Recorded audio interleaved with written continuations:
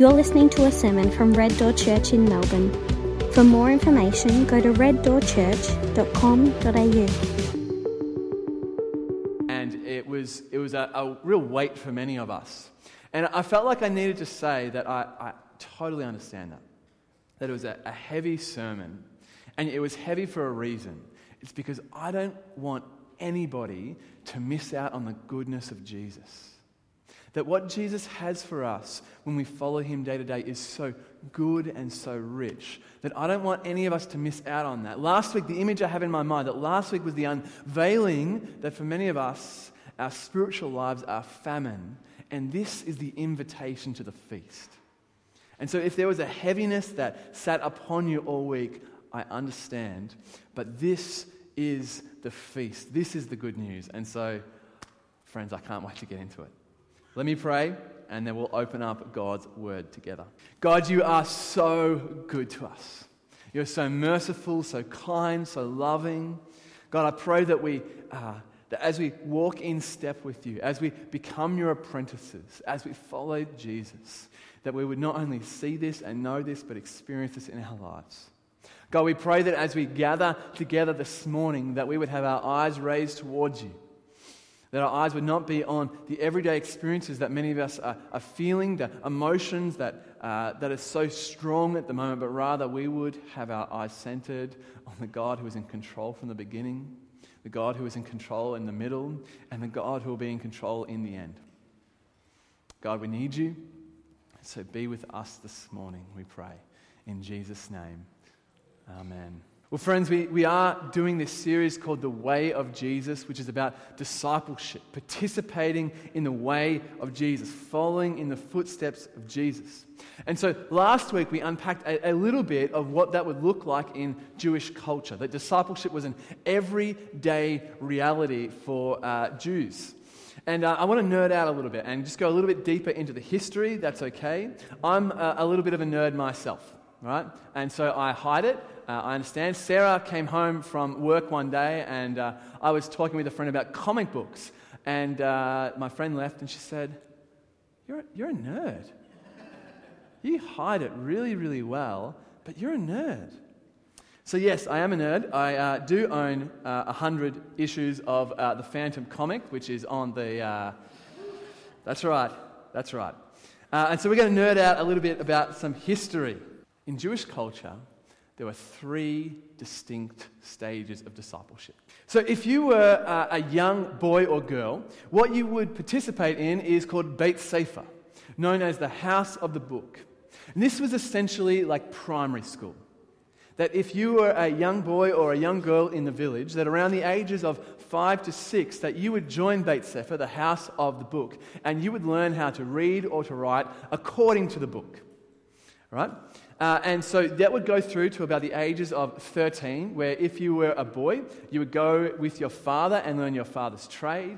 If you were a woman, if you were a girl, that you would probably be married and start to have babies. And what they would do in Beit Sefer is they would memorize the Torah, the first 5 books of the Old Testament.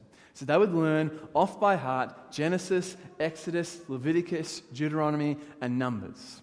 Right? Those are the books that we get halfway through and put down and don't pick back up. They've got, like Aiden, how old are you, Aiden?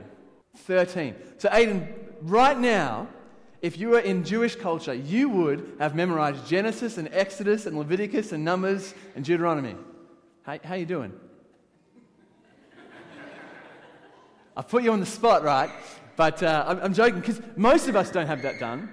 And it feels so far removed from our culture, right? This is what it feels like. When I was 19 years old, I went to Europe. And specifically, I went to Switzerland and I got to snowboard on the Swiss Alps, which is a great experience. And I say snowboarding, what I did mostly was sliding down the Swiss Alps. And you can actually see on the screen that there's a patch of snow located on my rear that comes mostly from me sliding down. But the most infuriating part of it was that there were 6-year-olds snowboarding and skiing next to me doing jumps. It was the worst. But that's how it must feel like for us. There were these 6-year-olds who would know the Torah in and out. They would be memorizing it day by day. But there was another stage of discipleship in Jewish culture, if we go to the next slide. This was called Beit Midrash, the house of learning. This is where the best of the best, those who excelled in memorizing the Torah, the first 5 books of the Old Testament, would go. And they would start to learn the prophets and the rest of the writings. So by the time about 15 or 16, they would have the entirety of the Old Testament memorized. Remember, it's an oral culture. This is what they did, but still, it's an impressive feat. And what would happen, that the best of the best of the best of the best would eventually go on and have an interview with a rabbi.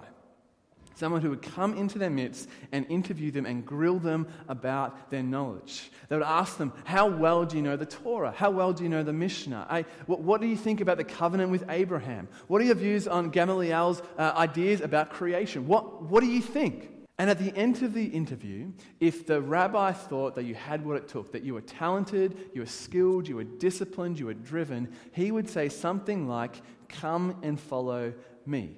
Come and be my disciple. Come and be my Talmudim. And this was the third stage. This was the hardest stage to get into. You've already survived 2 cuts, and now you're spending all day, every day with your rabbi.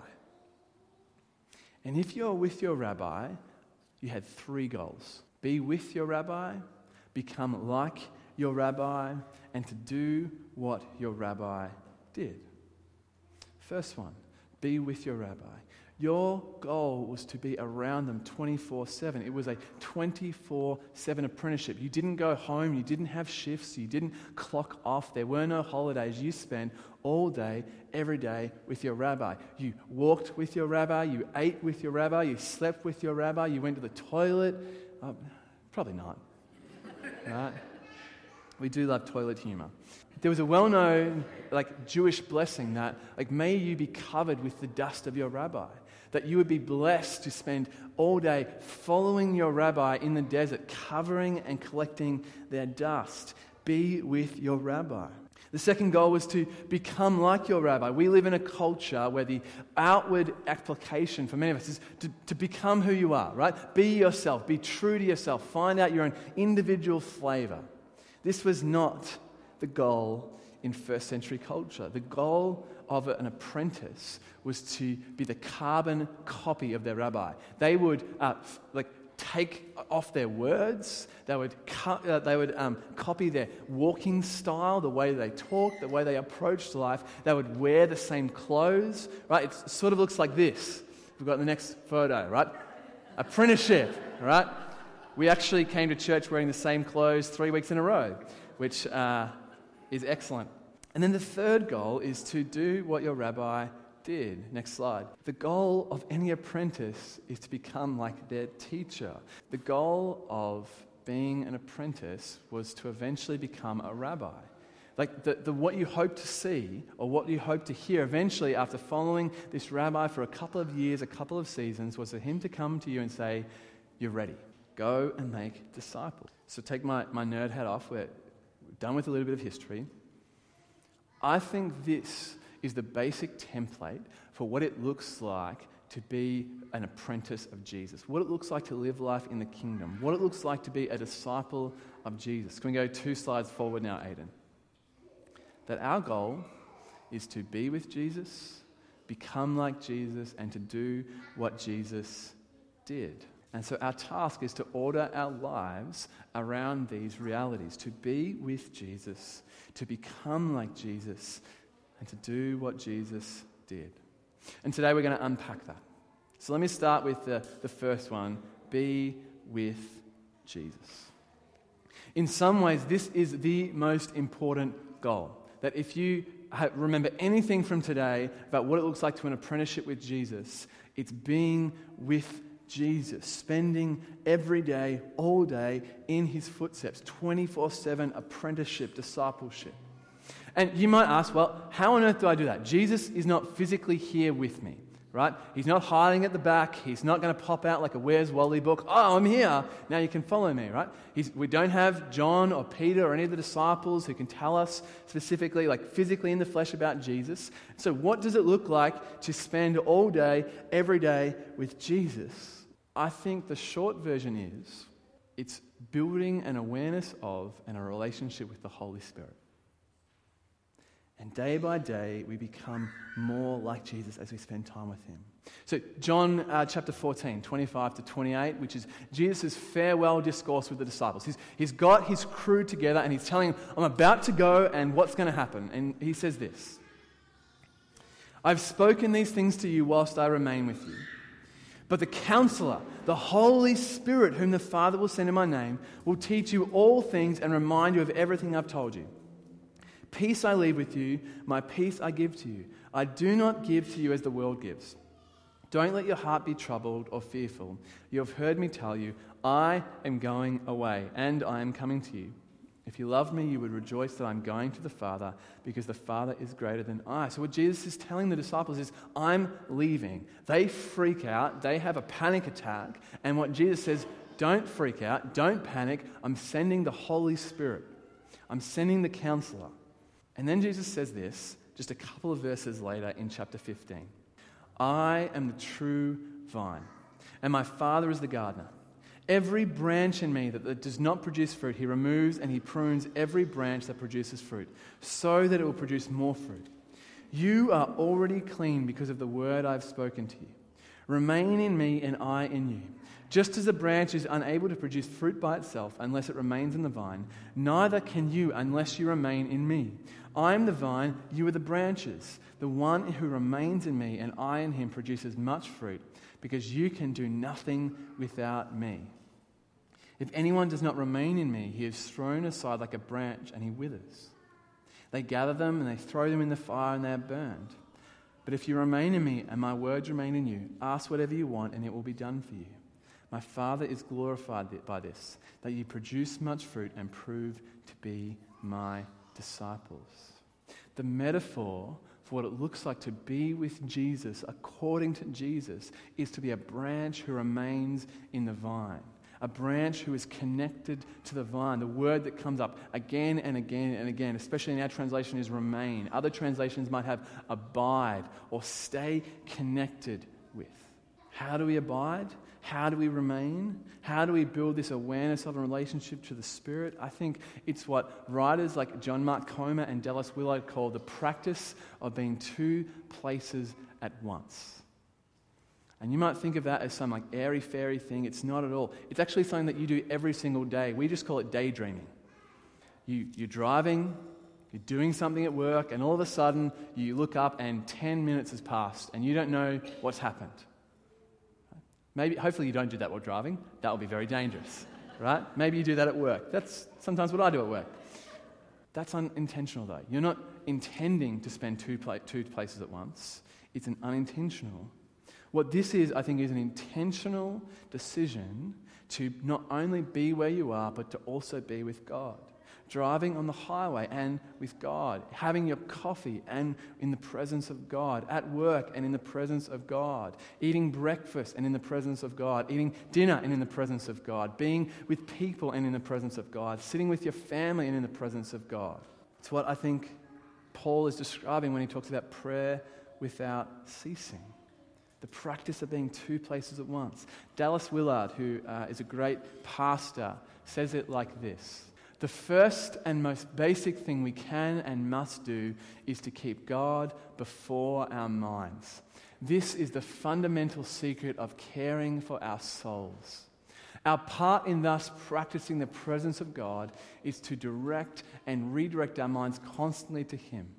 In the early time of our practicing, we may well be challenged by our burdensome habits of dwelling on things less than God. But these are habits. They are not the law of gravity and can be broken.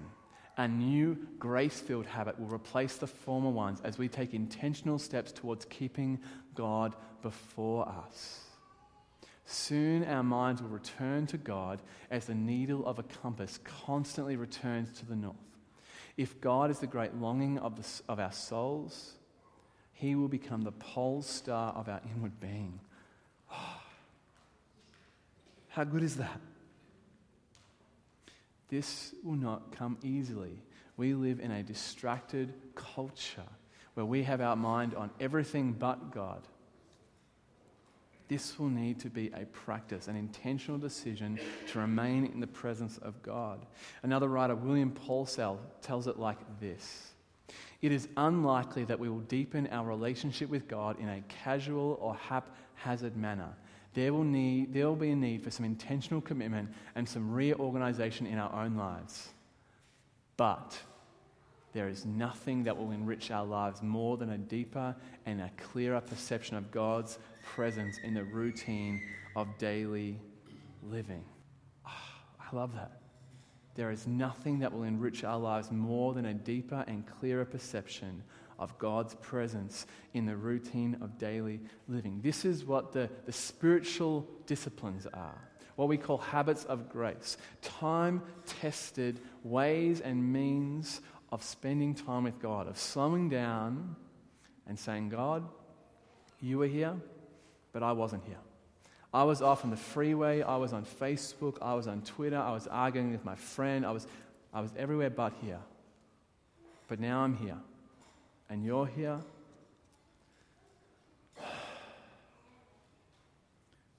Fasting, prayer, reading our Bible, silence and solitude, these are time-tested means of meeting with God and being with Jesus. But it's important that I say this. These are means to an end. The point of reading your Bible isn't to read your Bible. The point of prayer isn't to pray. The point of spending time in silence and solitude isn't just so that you can be alone and quiet. The point of all of these is that you're with Jesus. They lead us to Jesus, and in most cases lead us back to Jesus. Spiritual disciplines are going to be vital if we want to spend time with Jesus. The second goal, being like Jesus. Out of that place of meeting with Jesus, of being with Him, of being in an awareness to and relationship with the Spirit, what comes out of that is that day by day, week by week, year by year, we actually start to take on both the characteristics, the character, and the lifestyle of Jesus. It's what, if you've been around in the church for a little bit, what we call sanctification or spiritual formation. I really love this definition of spiritual formation by John Mark Comer, if we've got this quote on the screen. Spiritual formation in the Christian tradition is the process of increasingly being possessed and permeated by the character traits of Jesus as we walk in the easy yoke of Jesus, our teacher. Becoming like Jesus is the process of increasingly being possessed and permeated, right? Wholly taken over by the character traits of Jesus, becoming like Him. And the trouble is that, as we talked about last week, is that we're all disciples of someone or something. And the question isn't, are you being formed? The question is, who are you being formed into? If you plotted out your life for the next 20 years, if you plot out your character arc, who or what are you becoming? Are you on track to express the character traits, the lifestyle of Jesus where you are? Are you going to be Jesus expressed in your culture and your community with your lifestyle and your gender and your knowledge? Or are you becoming something else? When I was growing up, the hottest item on the market was these bracelets called WWJD. We've got this on the screen. What would Jesus do? And this is honestly a great question. But this is not a bad question. If you were a teenager, as I was in the 90s, everyone had one of these, if not 10 to 15, right? Because they were a must-have accessory. There's a problem, though, with the question. The problem is that Jesus was a first-century Jew who never owned an iPhone. There's about 2,000 years of culture gap that make me struggle going, well, sometimes I actually don't know what Jesus would do. But here's a more interesting question. What would Jesus do if He were me? What would Jesus do in my situation, or my context, or my community? What would Jesus do if He was in my experiences? That's the goal of becoming like Jesus, that Jesus expressed in our community, in our cultures. There's a great word on this in Galatians 5, which we might have heard a number of times. This is the fruits of the Spirit, and Paul picks up what Jesus says. Can we go to the next slide? So Jesus says in John 15, verse 5, these words. He says, "I'm the vine, you are the branches. The one who remains in me and I in him produces much fruit, because you can do nothing without me." So Paul picks up this idea of producing fruit, this spiritual fruit. So now can we go to Galatians, Aidan? You're doing a phenomenal job. Galatians chapter 5, verses 16 to 25. "I say then, walk by the Spirit, and you will certainly not carry out the desire of the flesh. For the flesh desires what is against the Spirit, and the Spirit desires what is against the flesh. These are opposed to each other, so that you don't do what you want. But if you are led by the Spirit, you are not under the law. Now the works of the flesh are obvious: sexual immorality, moral impurity, promiscuity, idolatry, sorcery, hatred, strife, jealousy, outbursts of anger, selfish ambitions, dissension, factions, envy, drunkenness, carousing." I don't know what that is. I want to find out. But not do it, importantly. "And anything similar. I'm warning you about these things, as I warned you before, that those who practice such things will not inherit the kingdom of God." And now comes the bit we all know. "The fruit of the Spirit is love, joy, peace, patience, kindness, goodness, faithfulness, gentleness, and self-control. The law is not against such things. Now those who belong to Christ Jesus have crucified the flesh with its passions and desires. For if we live by the Spirit, let us also keep in step with the Spirit." This is a almost entirely misunderstood group of sayings, because we read this and we say, well, these are commands. I should be more loving and be more joyful and be more peaceful and be more kind and be more gentle. But I don't know if you picked up when Paul was walking through these in verses 22, 23, there's no command there. There's no command at all. And I think that's because that would never work. Commanding someone to be more loving doesn't necessarily lend them to being more loving. They'll act more loving, they'll pretend to be more loving, but there'll be this juxtaposition, this distance between what they're doing and what they're actually feeling. You can act loving towards someone while still cultivating hate in your heart. You can portray gentleness and peace while still having anxiety and fear in your soul. What Jesus is getting at is the transformed life. He wants us not to act loving or act gentle or act peaceful, but to be peaceful, to become peaceful. I don't know if you're the kind of person who worries a lot or has anxiety. I was never like that. I was never someone who had anxiety or worried very much until last year, and I sort of shared some of that. And so whenever someone would be worried, the advice that I always give them is just this: don't be worried. Right? And now that I have worried, I realize I hate those people. Right? Because when you're fearful, the hardest thing is to be something that you're not. There's this distance between what you're feeling and what you are. And I think what Jesus is actually getting at is not to act in a certain way, but to become a certain way. There are two commands in Galatians 5, 16 to 25. As far as I can see it, it's 16 and verse 25. So in verse 16, Paul says this: "I say then, walk by the Spirit, and you will not carry out the desire of the flesh. You must walk by the Spirit." And then what does he say in verse 25? "If we live by the Spirit, or since we live by the Spirit, we must follow the Spirit." How do you be like Jesus? Well, as you walk in step with the Spirit, abiding in, remaining in, staying in Jesus, you start to take on his character traits, his characteristics. And it's not that you have to act more loving or act more peaceful or act more self-controlled. You actually become those things. This is what the New Testament writers called transformation. It's a heart renovation. It's not that we have to act in certain ways to become like Jesus. It's that when we spend time with Jesus, when we be with Jesus, we actually become like Jesus. So where are we up to? Number 3. Our goals as a disciple is 1, to be with Jesus, 2, to become like him, and 3, to do what Jesus did. I've got a number of mates who are apprentices, electricians, right? The goal of being an electrician isn't that you know everything about being an electrician. The goal at the end of your apprenticeship is that you become an electrician, right? The same goal. You're apprenticing with a rabbi. The goal is to become the rabbi. Now, when we're apprenticing with Jesus, the end goal, the thing that we're working towards as we be with Jesus and become like Jesus is we actually do what Jesus did.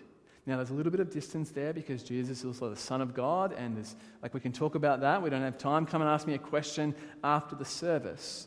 But the end point of us being with Jesus and being like Jesus is we do what he did. So here's a question where I need some audience participation. What did Jesus do?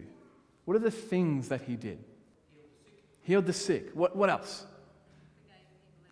Forgave people. Asked really good questions or difficult questions. Yeah. What else? Someone say fought? Taught. He taught. Yeah, he didn't fight. I know you didn't say that, but that's what I heard. It's like, yes, the forgotten gospel where Jesus becomes a wrestler. Okay, what else? What else did Jesus do? Died on a cross. What else? Challenged. What else? Connected with people far from God, right? And so as we become like Jesus, he actually invites us to participate in the kingdom work of doing what he did. We actually see this in the Bible. So in Matthew 10, verses 1 to 8, Jesus is with his disciples, the people who've been spending time with him, being with him and becoming like him. And what does he do?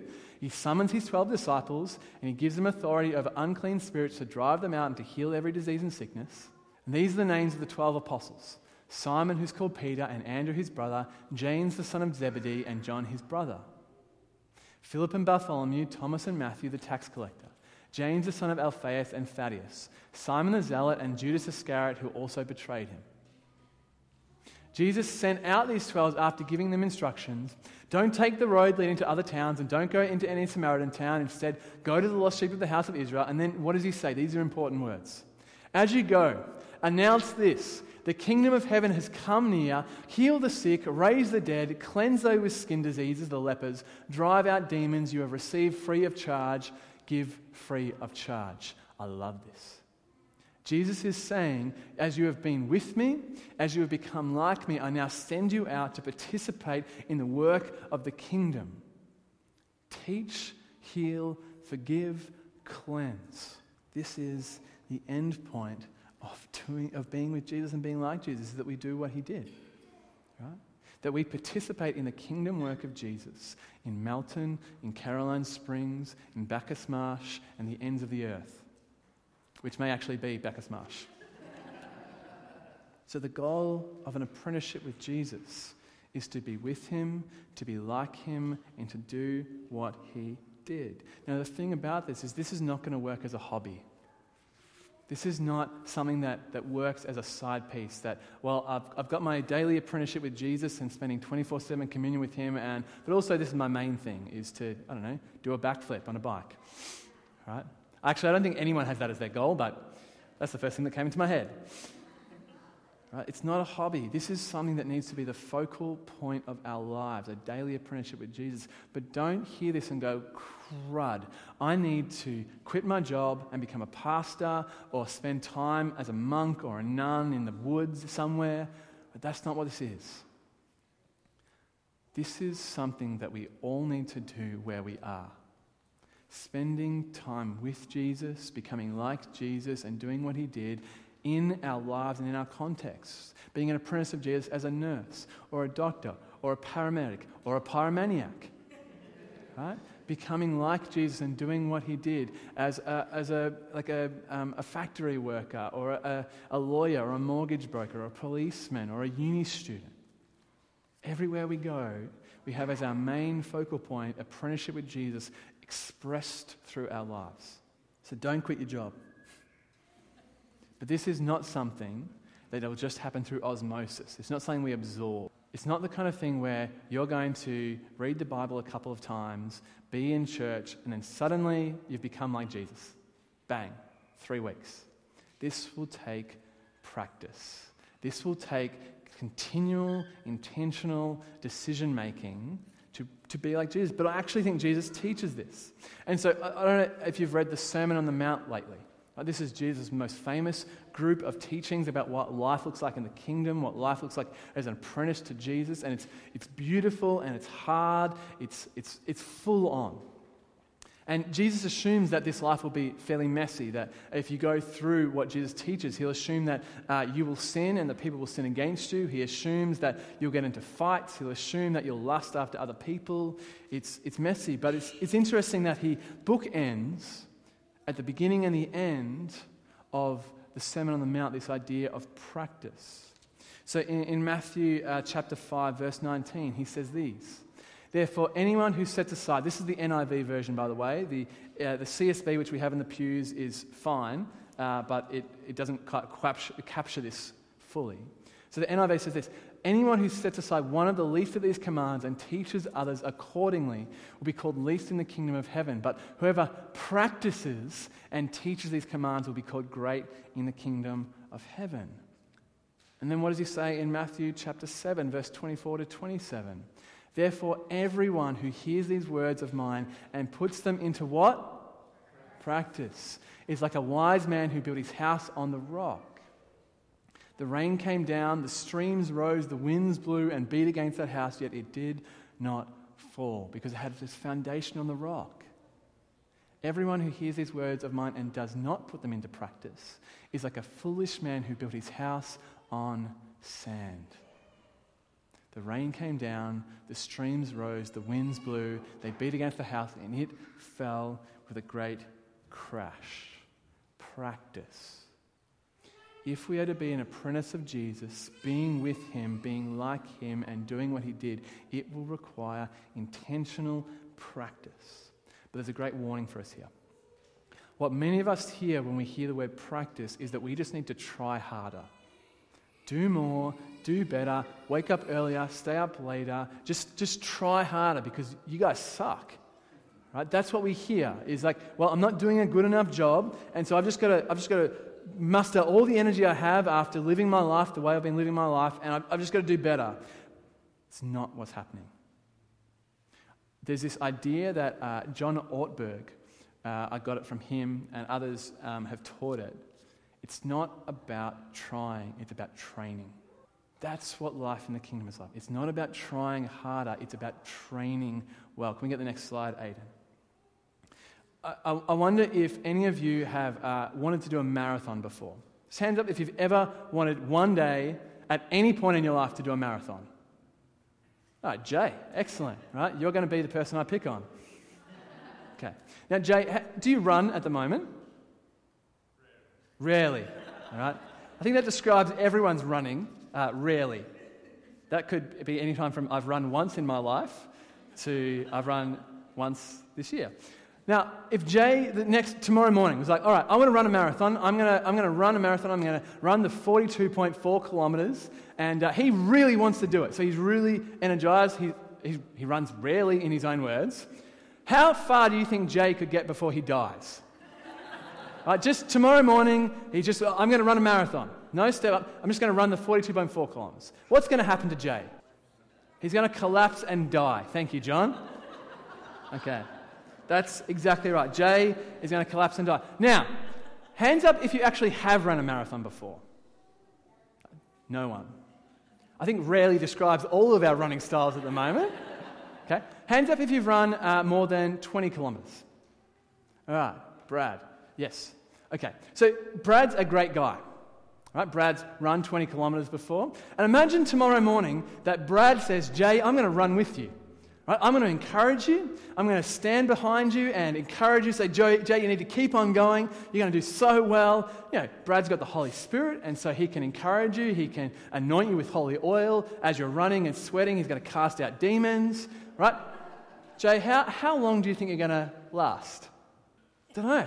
I think that if he might have got 3 or 4 kilometers tomorrow morning without Brad, he might go 5 kilometers with Brad, right? And then he will die. Then he will collapse and faint and really, really struggle. Now, we laugh about this, but I think often we do the same thing with Jesus, is that we go, all right, I'm all in. I want to be an all-in apprenticeship with Jesus. I'm going to do it all. And then we get discouraged because even though we've tried hard, it's not fully working. But it's not about trying, it's about training. You know, I look at someone like Suzanne, who has this incredible life of prayer, and like her mindset is, I want to be praying all the time. And I go, well, why don't I do that? Well, I don't live the lifestyle that Suzanne does, but also Suzanne's been at this a little longer than me. Like, that's not an insult, Suzanne, that's an encouragement, right? Suzanne has been cultivating a life of prayer, and so she's been training. So her first response to difficulty or trial is prayer. It's not because she tries really hard, even though she does, it's because she's trained really well.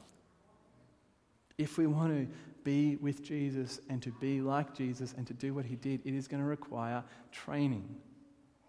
We have to have the long view in mind. Not to be like Jay, who runs rarely and collapses after 5 kilometers. I'm sure you could do better than that, man. You'll be fine. We want to have the long view in mind. I love Eugene Peterson is a Christian author who wrote a book, and I love the title. Can we get this up on the screen, Aidan? A long obedience in the same direction. That's what a daily apprenticeship with Jesus is. A long obedience in the same direction. And here's the thing. I think that life with Jesus is so good that what most of us experience is just the dregs, just the smallest amount of life with Jesus. And what I want us to experience is the fullness of it, the abundant life that he talks about. But that means tomorrow morning we wake up and we go, okay, Jesus, what does this look like for us? Maybe it looks like incorporating just one of the spiritual disciplines into your life. Maybe it's fasting or silence and solitude and just meeting with Jesus. I don't know what it looks like, but I know this. This invitation to a life with Jesus, of being with him and becoming like him and doing what he did, is open to everybody. It doesn't matter whether this is the first time you've entered into the church gates. It doesn't matter whether you've been here for 500 times. Right? This invitation is for all of us. And in fact, I think we all need to hear it. You can be in church all of your life and not experience the fullness of what Jesus says. But I want to be with him. I want to be like him. I want to do what he did. And to do that means we need to be transformed. So I'm going to pray for us, church, and we're going to sing, and we're going to be encouraged by each other. In a little bit, we're going to share about what God has been revealing to us as we've fasted and prayed in the last week. But just consider that for a moment. Am I in this daily apprenticeship with him? Am I with him? Am I being like him? If I plotted out my character arc, am I becoming like Jesus or becoming like something else? Am I on the way to being able to do what he did? Because if not, that's something we've really got to consider. I think this life, the way of Jesus, is transformative. Don't miss out. Let me pray for us. God, we just thank you for your word. We thank you that it's clear. We thank you that it's challenging. But we also thank you that it's comforting.